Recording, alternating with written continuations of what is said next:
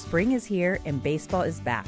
You can't forget the Derby. I love the hats. Do you have yours yet? My hat? I treated myself to a whole outfit. If you want to be able to treat yourself, then you should check out the Nest Savings Account at LGE Community Credit Union, where they want you to reach your savings goals faster. Take it from a pair of 680 The Fan wives.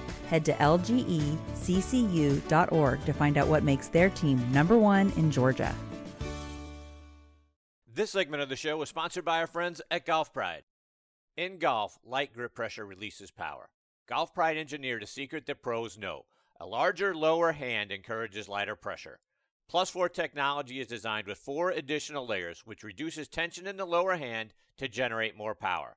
Play Plus 4 and release the secret pros know. Now available on Tour Velvet, the winningest grip on tour. Grip confidence, grip Golf Pride. All right, now joining me here on the French Lick Resort guest line is Larry Rinker. Let me give you some background on Larry.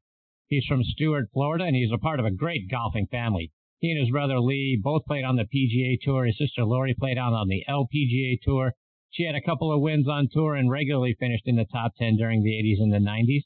Larry played his college golf at the University of Florida, where he took the individual medalist honors at the SEC Championship in 1978. And he was named All-SEC in 78 and 79 and an All-American in 78 as well. Turned pro in 1980. He won 6 times on the mini tour, and he teamed with his sister Lori to win the 1985 J.C. Penney Mixed Team Classic. Over the course of his tour career, he had 2 second-place finishes, 2 thirds, and 26 top 10 finishes.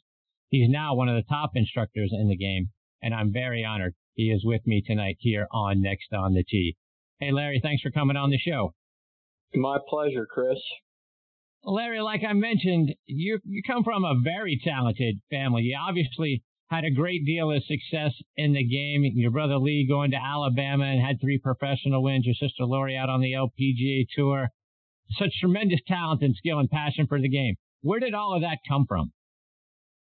I think our passion came from my father, Lane, and he's passed away 5 years ago, but he was the one that really instilled in us the game, the love of the game, and we worked hard, and he was the one that, inspired us. And I think we were all pretty good players. I was able to get a full scholarship at the University of Florida. Lori played there. Lee got a scholarship to play at Alabama. And it was my dad who in 1976 said, hey, let's go down and see Bob Toski. And it was really perfect timing for me and ended up for Lori and Lee that we met Bob Toski at that point in our careers, because we really needed to meet someone that had played the game at the highest level. And now in 1976, and then Lee and I went to spend 3 days with him in 79. He had been teaching for probably 15, 20 years at that point. And I can say myself, teaching now for about 18 years, that I think I've gone through the humps and the valleys of becoming a good teacher, that, okay, I've kind of figured it out, what I need to do to help people. And we just met Bob at a great place, and he really taught us how to play golf, how to hook it, how to cut it, how to hit it low, how to hit it high, how do you hit it out of a buried lie. And he was just really inspirational, and he also inspired us as well as our father. And so just very blessed that we had the dad we had and mom, and also that we met Bob Toski at the time we did. So, Larry, I'm imagining some tremendous Rinker family tournaments growing up. Was there a sibling rivalry? Did you guys kind of go head-to-head out on the golf course? Oh, absolutely. I mean, I remember when I was kind of rolling in 84 and 5, going home at Christmas and saying, I'll play Lee and Lori and my dad. I'll play all 3 of you. I'll play your best ball, because I was playing pretty well. I was pretty cocky, but that was just a kind of I can't say that now. It's funny, Lee, I really had Lee through about 1994, and then he played the Nike Tour that year and didn't quite make the top 10, but we both went to the Q school. He made it, I missed. and I had been exempt for 13 years in a row, and now I'm not exempt, and Lee's exempt on tour. And really, I have to honestly say, he's pretty much had my clock the last 25 years. So Wow. he's definitely been a better player than I have these last 25 years. And he's still a great player. And so pretty neat that, I'm very blessed to be part of a great golfing family. Larry, I want to talk about your time at the University of Florida. You mentioned being on scholarship there, and you had some amazing talent on the teams when you were there. Plus, you played against some of the greats, some guys who went on to have tremendous PGA Tour careers. Talk about the SEC championship that you won and some of the other moments and some of the other battles that stick out to you from your time there. When I was being recruited in really spring of 75, the Gators were winning pretty much every tournament they played in. A couple guys named Andy Bean and Phil Hancock were just playing incredible golf. Andy won 11 times on tour. Phil won 1. Really thought Phil might have a better career than Andy would on tour because Phil was a senior my freshman year, and I learned a lot from Phil. I really think there's nothing better than playing with better players and learning from them. And I certainly got that opportunity as a freshman at the University of Florida getting to play with Phil Hancock. I also got to play with Andy Bean because he was graduating that fall quarter. And I actually saw Andy a few days ago at the PNC Father-Son at the Ritz-Carlton Golf Club Orlando, where I teach October through May. And so University of Florida was just, what an incredible team. In 1975, they were ranked 1 or 2 going to NCAA. Andy broke his putter at NCAAs, and I think they finished 8th. But a gentleman named Fred Ridley was on that golf team. Yeah. He wasn't even in the top 5, but he wins the U.S. Amateur that year. And Fred now is chairman of Augusta National, and he's the new czar there. Great guy. But Fred, that's how tough the team was. That the guy that wins the U.S. Amateur isn't one of the 5 starters for Florida at the 1975 NCAA championships. That's how good the team was. And now I'm a freshman the next fall, and a lot of the guys graduated. Fred graduated, Andy graduated, Ben Duncan, a lot of the guys. Hancock was really the last one left. So we had quite a few players that ended up playing the tour. Sam Trahan. We had some junior college transfers. In my sophomore year, we had Bill Britton who played the tour and won. We had Sam Trahan come in who played the tour. And then my senior year, Mark Calcavecchia was a freshman. We had really a deep team my senior year. We won a lot of tournaments that year. So a lot of great players. Rick Pearson had his card for a while. Terry Anton had his card. We had Ken Green was a junior college transfer my senior year. Had won 5 times on the tour. So a lot of talent at University of Florida. We really were one of those teams like Wake or Oklahoma State or Houston. We really were kind of the top 4 teams for a lot of years as far as guys that ended up playing the tour and doing well. So I got to be a part of really a great fraternity at University of Florida. And Larry, as you talk about all of the great players that you got to be around, I mean, there's a rich history behind Gator golf. I mean, Tommy Aaron played there, Frank Beard, later on Chris DeMarco and Brian Gay. I mean, it's like a who's who out there. Steve Melnick, you go back to Andy North, you mentioned Cal, Doug Sanders. Right. Do you guys ever get together? I'm imagining like a champions dinner at Augusta National. Do you guys come back together and have an opportunity to interact? We just had this fall our 50th Gator Golf Day. I was not able to make it. A lot of guys from the teams, I was there 75 through 79. So a lot of my compadres went back. I ended up not being able to make it. But I know Gary Koch was there. That's another name you haven't mentioned. It's a great player. I think he won 5 times on tour. Great announcer with NBC. So we have quite a history of great golf and PGA Tour winners. Bob Murphy is another name. So Gator Golf Day was kind of the thing that we did. I remember I was a freshman and all these guys came back and played, and it was really the first time I got to meet Bob Murphy and some other Gator greats. And so, yeah, a lot of history. You know, the Gator Nation, we're big, we're everywhere. Indeed. Larry, I want to talk about some of your success that you had out on the PGA Tour, and you were right in the thick of things at the 1982 U.S. Open at Pebble Beach. That's the year Watson famously chipped in from behind the green on 17 to snatch a 5th U.S. Open win away from Jack Nicklaus. But you were there in second place after 2 rounds, 9th place going into the final round. Talk about what do you remember being in like I say, in the thick of things during that tournament? Well, a few things. Number one, I had to go through both qualifyings. I was on tour, but I was in my first year on tour, and that tournament was really kind of the end of my first year on tour. I made the last spring school at Disney at the Palm Course. Payne Stewart, Calcavecchia, Clarence Rose, Dennis Watson. They were some of the people that Clarence Rose that went on to have long careers on the PGA Tour that were part of my class. That was back in the old days when we had the Monday qualifying.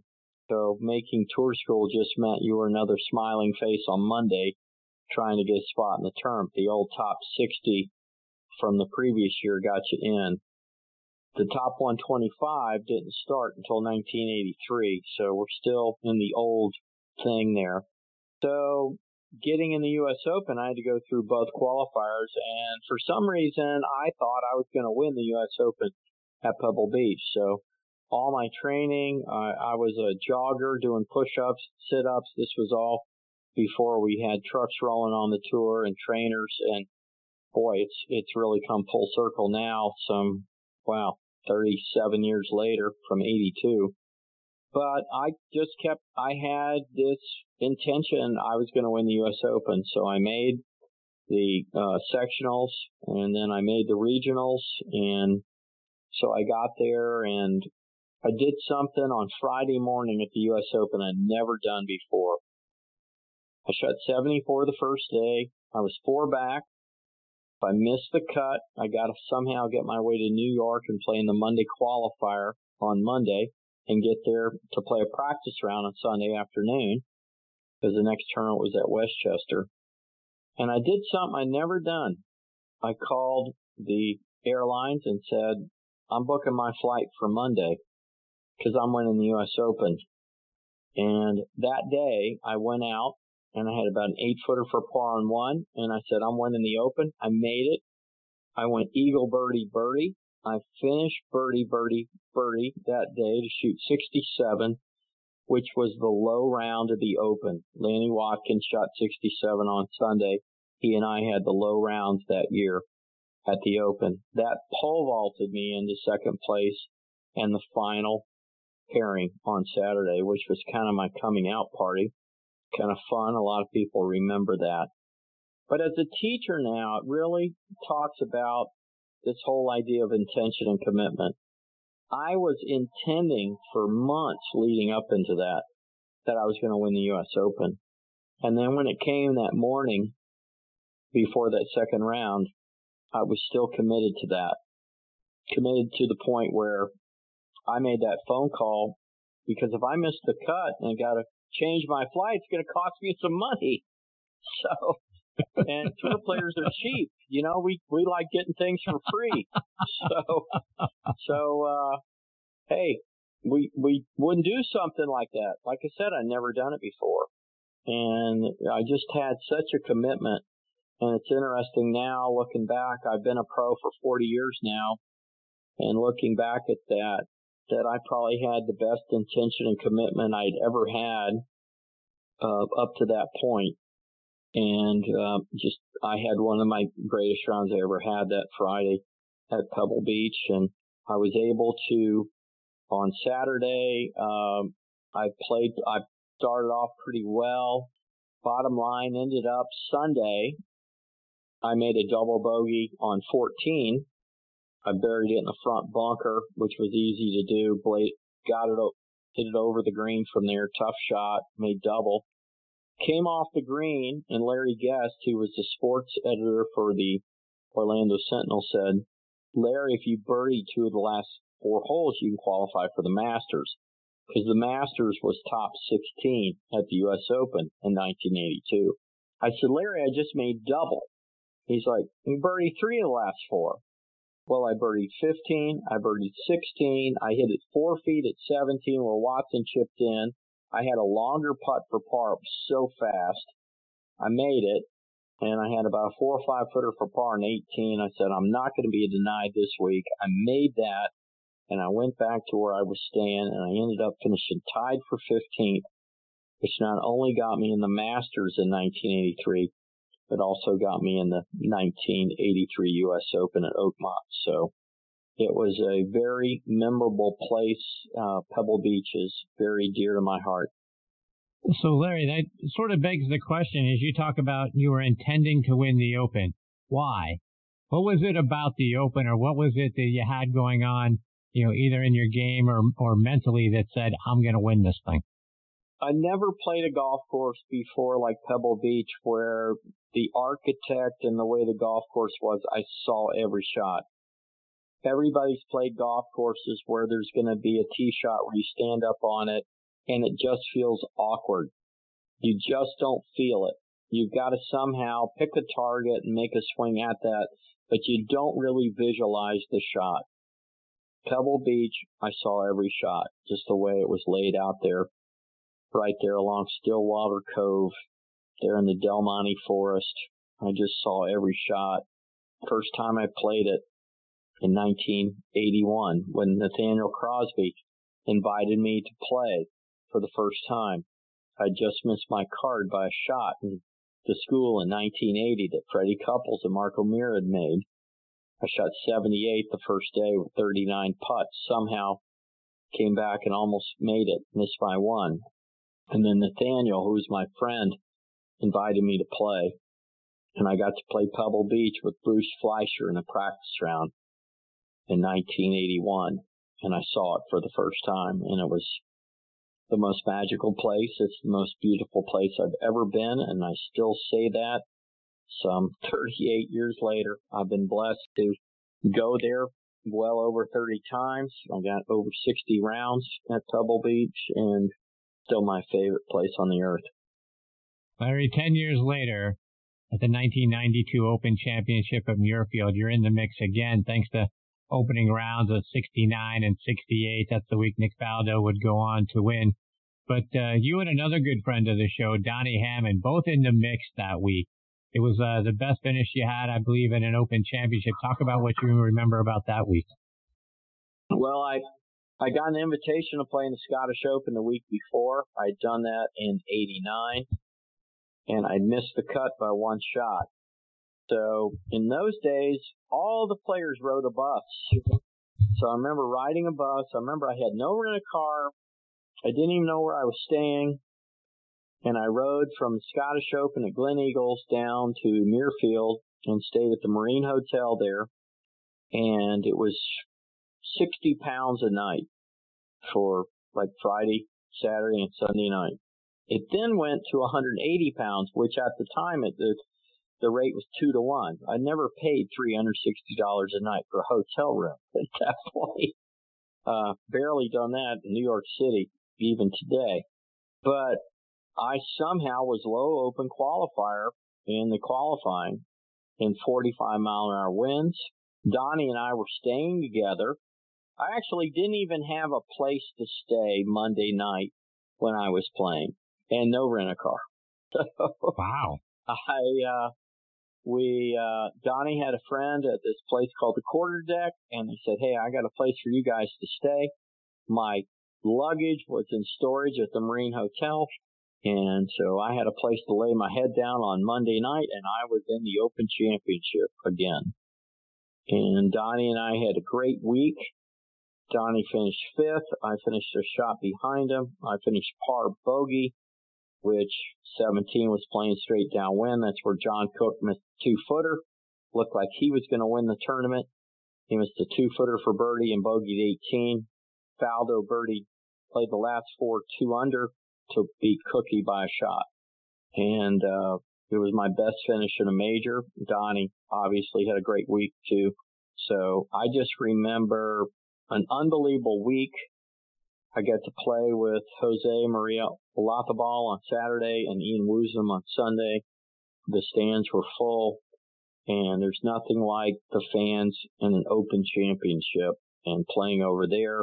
It's so creative. The ground's hard. There's so many other shots you can play that you might not play here in America with the softer conditions and the higher rough.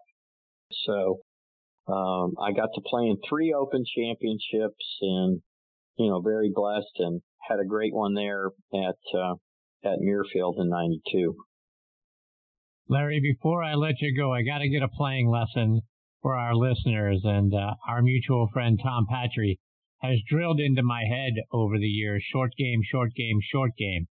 And you did a video, I believe, earlier this year about why it's important on short chip shots to take the club straight back and straight through and not taking it back on the inside. Do you mind sharing that tip? Well, it's funny you say that, because I just finished a 2-day golf school with a gentleman named Bill, and that was one of the 3 things I told him on a short game, especially with his shorter shots. So when you have a shorter swing, if you take the club to the inside, you do not have a long enough swing to get the club back on plane. And if the club is coming from under the plane into the ball, you're going to be shallow. And shallow means you're going to hit the ground behind the ball. And so if you're shallow, there's really not a happy ending, because if you hit the ground behind the ball, you can chunk it, blade it. Nothing good happens. So getting him to have weight more in his front foot, which was his number 1 thing, go straighter back and through was number 2. And in his case, he also, what I see a lot of, he's a 21 handicapper, and what I see with higher handicap players is they tend to take the club too far back for the shot they have, and then they decel coming into the ball. So his third thing was feeling 1/3 back, 2/3 through. And I just did his video, and I noticed when I looked at it, his club went the same distance back and through, thinking 1/3 and 2/3. But it's very important to understand if you're steep or shallow in short game. Steep means you have a steep angle of attack, or the sharp leading edge of a sand wedge is digging into the ground. We watched at the Hero World Challenge, which was last week. Tiger chunked 11 shots. I believe it was 4 years ago, might have been 5. At Alworth, he was too steep. All you got to do is hit a half inch behind the ball, and you're too steep, and you're dead, because that sharp leading edge is going to chunk it. You're going right into the earth. You want to use the bounce of the club and use a sand wedge. So Tiger was too steep. Bill today was too shallow. And so if you can figure out if you're too steep or too shallow, you can actually fix yourself. So straighter back is going to make you not shallow. Inside makes you too shallow. Your weight in your front foot makes you steeper, and you get shallow with the release of your trail arm and hand. So you want to be neutral. You want your steeps and shallows to line up. If you have a steep, you have a shallow, you're neutral. That's what you want. The club head on plane is neutral. The club head over the top is steep. And like Bill today, he was under the plane, so he was too shallow. And he didn't have enough weight in his front foot. So truthfully, you want to be steep with your big muscles, with your chest and your lower body. That's getting that weight in your left or front foot for right-handed golfer. And then you want to be shallow with the throwing motion of your right hand. Unfortunately, there's a camp out there, and we got top 20 players in the world doing this, where they're pulling, turning, and trying to keep space open. I can tell you from personal experience and teaching experience, that is not reliable. What's reliable is letting the right arm and hand throw naturally like you would do throwing a baseball. So if you wonder what you need to do, tee a ball up, put it forward in your stance, and hit shots one-handed with your trail hand. And get the feel of what that is when you have both hands on. And that's going to help you learn how to hit pitch shots with your sand wedge. Larry, before I let you go, let our listeners know how they can listen to your show and also follow you, whether it's online or it's on social media. Well, thanks, Chris. I'm very blessed. It's been 6 years I've had a radio show on Sirius XM PGA Tour Radio, Sirius 208 XM 92. My show is live Saturday and Sundays, 9 to 10 a.m. Eastern. You can follow me on Twitter at Larry Rinker, Instagram at Larry Rinker Golf, and on Facebook at Larry Rinker Golf. My website is larryrinker.com, and you could sign up for my newsletter there. I do a video tip every month. And if you go to my YouTube page, just Google Larry Rinker, you can find my YouTube page. I have over 100 videos there, and really enjoyed being with you tonight, Chris, and thanks for having me on your show. Well, Larry, it's been a huge thrill to get to spend some time with you. I hope you'll come back and join me again sometime. There's so much more to get into about your career, and then obviously the instruction that you do. It's been fantastic. Merry Christmas, happy holidays to you and your family. Well, same to you. Merry Christmas to you and your fans out there. All the best. I appreciate you, Larry. Take care.